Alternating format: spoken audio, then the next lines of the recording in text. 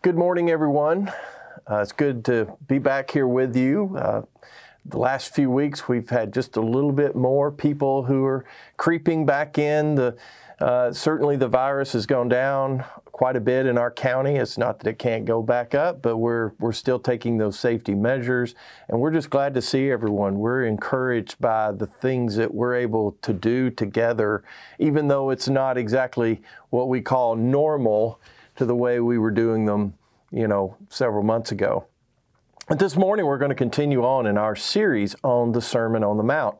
Peyton did a wonderful job last week as he dealt with what I think is a kind of a difficult text, especially for many of us in the Western world. And it's the fact that, he dealt with Jesus didn't come to abolish the law, that Jesus came to fulfill the law. And the fact that, it's not the letter of the law that is of the only importance here. In fact, it has no importance if we don't understand why it was given, the very spirit and heart that God gives it. And a lot of times we hate the word law or we hate instruction, but it's because we don't like the letter of it. We don't understand the heart and what is behind it. So he contrasted the scribes and the Pharisees. These people, they lived in God's word. They studied it more than anyone else, and yet they had departed its meaning. Jesus even tells them, look, if you're going to enter the kingdom of heaven, your righteousness has to be better than theirs. And I'm sure it was a shock to many of them to think that, wait a second, these people, they follow the law more than anyone else that they know. I mean, who could be more righteous than they were? But Jesus is showing that they had only gotten into the letter, that they saw it as something that was an outward following rather than what's really and deeply happening within us. And so through these next few chapters, he's going to continue to show us the difference between the self-righteous leaders and true righteousness that he calls us to be. Throughout the rest of this chapter, beginning this morning, there's going to be 6 things that he's going to point out that the scribes taught. And he's going to say, you've heard, but I say these things. This is the correct way of understanding what these things are about. And when you get into chapter 6, it starts off and it goes against some of the practices of the Pharisees. And he's going to say, they do it this way, but he says this is the right way to do those things. And then in the latter part of chapter 6, you get into chapter 7, and he's going to give commands that's going to be contradictory to the very lives of the religious leaders. And he's doing this to show what is true righteousness. True righteousness is not following law. Not that law is bad in and of itself, but it's why that law is there, why it is important to us, the intent that it is something that should follow us all the days of our lives. And so we begin with these first 6, and we start with the first of those 6. And you're going to find out that all 6 of these have to do with our relationship to each other.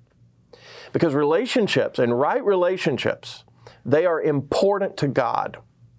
And the reason goes all the way back to the first page of Scripture that tells us how we were created, how God wanted to create us in His image, that we were to live in the unity that the Father, the Son, and Spirit live among as well, this right relationship. And so we're supposed to read these things and what Jesus is going to say. And we as a church, we're supposed to ask ourselves, does that sound like me? Does this sound like us? So we begin this morning here in Matthew chapter 5, beginning in verse 21. He says, you have heard that it was said of those of old, you shall not murder, and whoever murders will be liable to judgment. But I say to you, that everyone who is angry with his brother will be liable to judgment. Whoever insults his brother will be liable to the council, and whoever says, you fool, will be liable to hell of fire. So if you are offering your gift at the altar, and there remember that your brother has something against you, leave your gift there before the altar and go. First be reconciled to your brother, and then come and offer your gift. Come to terms quickly with your accuser while you are going with him to court, lest your accuser hand you over to the judge, and the judge to the guard, and you be put in prison. Truly I say to you, you will never get out until you have paid the last penny. So Jesus gives us part of the law of God. It's in what we call the great 10 commandments, right? Thou shalt not murder. And he mentions of the things they had heard about this law from the ancients, from those of old. And it's true, those who commit murder, they are to be judged. They are to be punished for those things. But Jesus, he's going to show us this is something that goes back. It goes back further than the Mosaic law. It goes all the way back to Genesis. Genesis 9 in verse 6.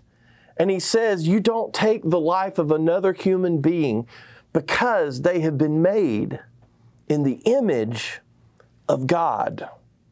That, folks, is why motive is so important to us. And so Jesus says, everyone who is angry with his brother is liable for judgment. The scribes felt pretty good about themselves. They held grudges. We know how they were with Jesus. But hey, they never killed anybody. Everything in their life seemed to be good. And it's because they only looked at the external action. They only believed that was the way that one sinned and not the internal things that are going on. Some of you may have translations. In fact, if you have a New King James, it's going to say in there, anyone who is angry with his brother without cause. Those last two words there, it's found in the New King James Version, without cause. But you don't find it in most of the translations. And the reason is because it was added in the 2nd century. And again, we like that. It's not that we can't be angry and not sin. We know Jesus was angry at times, but we're much more comfortable with without cause. Because we like to say, well, I had a good reason. I was angry, but I had a good reason. And there's just something about saying, don't be angry with your brother, that's wrong and sinful, that we struggle with. Jesus wants to know what we are going to do with our anger. Anger that's opposed to forgiveness and reconciliation, that harbors bitterness and resentment. He said it's sin. He said it's the heart of a murderer. Now, some of you have probably watched a crime show before, and they bring in someone who is a suspect in a murder, and they'll say something like, well, he was a horrible person. I'm glad he died. But I didn't do it. It's against the law to murder someone, but it's not against the law to hate that individual or even hope that they die. Last week, Harding University had Jerry Mitchell in to speak. He is an alumnus and also an author of a recent book, Race Against Time. I would encourage everyone to get it. It's excellent. He was an investigative journalist who pursued Klansmen who were responsible for some of the most notorious crimes and murders during the Civil Rights Movement. And thanks to Jerry Mitchell, there were many who were brought to justice. And even later on in years, even when some of these guys were old men. But anyway, he talked in his speech about Edgar Ray Killen. He was questioned by the FBI right after the assassination of Martin Luther King Jr. And they wanted to know about his whereabouts on that night, and he would not cooperate, would not answer their questions. But one of the FBI agents gave him his card. And sometime later, not exactly sure when, he found that card, and he picked it up, and he called this FBI agent, and he asked him, who killed King? And the FBI agent asked him, said, well, why do you want to know? And this is what he said. Because I would like to shake that man's hand. It's a murderous heart. Sure, he's not going to be arrested for that. In fact, he had his day in court for other things.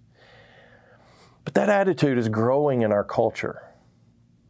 After millions of people watched the inhumane way a rogue cop knelt on the neck of George Floyd, you had those who were posting pictures of them smiling as they're kneeling on the neck of someone else. There were protests, and some of those protests turned into riots, and they turned into violence. And some of the angry crowds, they tried hurting police, belittling them, crying out, "Death to pigs." Some civilians and hate groups who were opposed to that, they started walking around and with guns. And then some of you may know, there were 2 of these people who were shot by one of those who was carrying the gun after this man in particular was attacked. And then it wasn't, a night or 2 later, then someone on the opposite side, they were murdered in the street. And some of those with these who were part of these hate groups, they were celebrating this man's murder. Folks, it goes back to Genesis. God says to Cain, he is outraged. And he says, you must relent there in Genesis chapter 4, because sin is crouching at the door. The beast within. He didn't. And he kills his brother. He murders him. And then later on in the line of Cain, we learn of Lamech. And not only does he murder someone, but he celebrates it arrogantly in poetic form. Karl Barth, he was a Swiss theologian and professor. He wrote at the end of World War II about something that is referred to as the wolf within. And he believed all humans are capable of killing someone else. And that most people don't do that because they were raised a certain way, because of the culture in which they lived. But he said that he found it fascinating how quickly a society will embrace killing. And he spoke about a nation that got behind the ideals of Hitler, a principle of his that unleashed this wolf within. Even in his own country of Switzerland after the war, they were executing people who had been traitors during this time. And the government asked people of Switzerland, citizens, if they would be willing, any of them would come and volunteer to put these people to death. Switzerland, considered neutral. They had so many people to volunteer to put these people to death that they had to keep turning people away. We're living in an increasingly violent society. I'm thankful for our civil laws against murder, but Jesus is trying to do something here to take us deeper into what's happening and how these things happen. Bitterness exposes a murderous heart. God will not tolerate contempt for human life because he believes that it is sacred. It is something that should be protected. It should be as much as you can. Blessed are those who hunger and thirst for righteousness. Righteousness, that's right relationships, not only with God, but others. Blessed are those who mourn over the sin and the broken relationships that they see in the world. Blessed are the peacemakers who step in between the conflict of other people to help bring reconciliation. There's a movie on Netflix called Tread. It is a documentary of something that happened in 2001. It's about a man in his 50s. He was a 50-year-old welder, muffler shop owner in a small town in Colorado. Hardworking, well-liked individual. And people had no idea he had been harboring this anger from within. There was a series of events that occurred in that town that put him over the edge, and I'm not going to go spoil it for you, but for a year and a half, he methodically transformed a bulldozer into a tank. And then he unleashes his fury on the town. And he even said in these tapes that he believed that God wanted him to do that. What does the Son of God say here? This pandemic has contributed to anger and frustration of many. There are families who are dealing with loss. There are people who have lost jobs. We hear of all these crazy conspiracy theories and arguments over masks, and here we are. We're in we're in an election year. There's racial tensions. There's continual negative news outlets. Jesus is exposing the human heart, and he's telling us that murder is not just the act of killing another person. In fact, 1 John chapter 3, verse 15, he says, everyone who hates his brother is a murderer. And you know that no murderer has eternal life abiding in him. Jesus even said, whoever calls his brother stupid or an obstinate fool is subject to the council and even hell. He's using this extreme language to show how important right relationships are to God. Do you ever want to say something nasty to people who make you angry, who cut you off on the road, or who say something to you that you don't appreciate? Jesus says, don't do it. He says it's wrong. In our anger, we lose sight of the very person that God loves. And you may say, yeah, but they're terrible people. Well, we're soon going to get to where Jesus tells us to love our enemies. Are we going to get angry? Yes. It's human nature. It's something that happens very quickly. But we cannot hold to that anger. We cannot hold resentment against other people. Jesus says, if you travel to Jerusalem and you're going to offer up a sacrifice to God, and you suddenly remember that there's someone that you know has a problem with you, he says, you leave your offering. You go and reconcile to that person and then come back and offer sacrifice. Why? Because our relationships with other people affects our relationship with God. It interferes with our worship to God. In this case, it's the guilty party who is to go and to seek reconciliation, take that initiative. Later on in chapter 18, he's going to use the opposite side. If you are offended by someone, you go to them. But here he's talking about the person who's done the offending. He says, you go, you apologize, you ask for forgiveness, you do everything you can to be reconciled.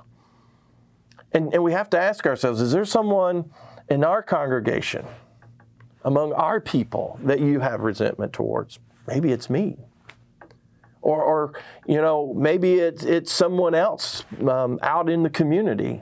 Obviously, it takes both parties in order to have reconciliation. But we must be determined, as much as on our part, according to Romans chapter 12, 17 and 18, that we are to be at peace with others, including, if you read that passage, those who offend us. You may think, yeah, but they don't deserve it. But let that sink in. Think about that next time that you take of the bread and drink of the cup of Christ, knowing that while on the cross, after being tortured and now being put to death, that he said, Father, forgive them, for they know not what they do. Our salvation is something that is to be played out before others. 2 Corinthians chapter 5, 18 through 20 really shows us, it's about reconciliation. And he says, all this is from God, who through Christ reconciled us to himself. Now watch this. And gave us the ministry of reconciliation. That is, in Christ, God was reconciling the world to himself, not counting their trespass against them, and entrusting to us. There it is again. Now we've been entrusted with the message of reconciliation. Therefore, we are ambassadors for Christ, God making His appeal through us. He says we have been entrusted to this ministry of reconciliation. It's been given to us. It testifies to others what Christ has done in us. So what does it say when we hold resentment towards others? What ministry are we then a part of? This is why, folks, it's more important than getting to worship on time. Jesus gives a mini parable there at the end about going to court, a civil dispute. And he says, look, if you don't try to settle these disputes with other people, that you're going to find yourself into the hands of a judge. And you will be judged and maybe even go to jail.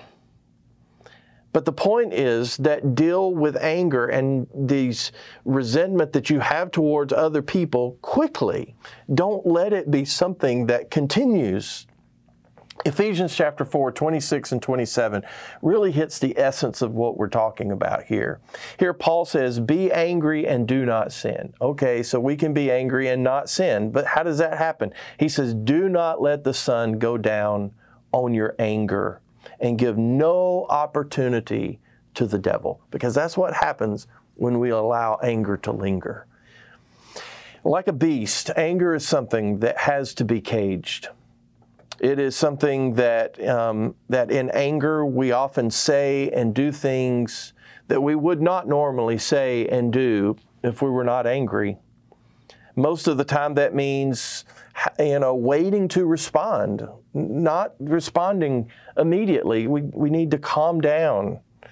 We need to take deep breaths. And I think more than anything, we need to pray that God's Spirit will give us self-control and clarity. As we said from the beginning, all of us are going to struggle with things that are stated in the Sermon on the Mount. It's a lifelong process of learning to lean on the Spirit of God over our own understanding, our own human nature. And that begins by an all-out faith and trust. And many of us have said, look, I've put my faith in Christ. That means I trust Him with every aspect of my life. And our baptism, our very baptism, is about becoming a new creation of God. We rise up and we live in the heart of God's Spirit, which has now come to live in us. If you knew me growing up, you would definitely say, man, Tracy had a terrible temper as a kid, as a teenager. He has come a long way. But I can also say those who know me intimately today would probably say, well, no doubt would say, he still has a ways to go.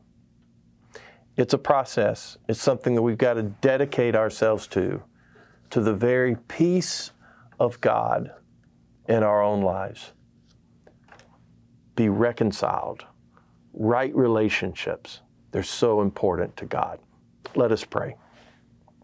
Father, we come to you and we thank you for allowing us to be here this day. Father, I pray for the hearts of all of our people, everyone who's watching, everyone who is with us at the building this morning. And Father, I just pray that our hearts will be for you, that we'll trust you, that we'll do everything that we can to bring about the reconciliation to the world that you have brought in us with God, with the Father. And Father, I pray that your Spirit will continue to live in us, and Christ will live in us as we continue to walk in this every day. And so, Father, we pray all of these things in the name of your Son, Jesus Christ. Amen.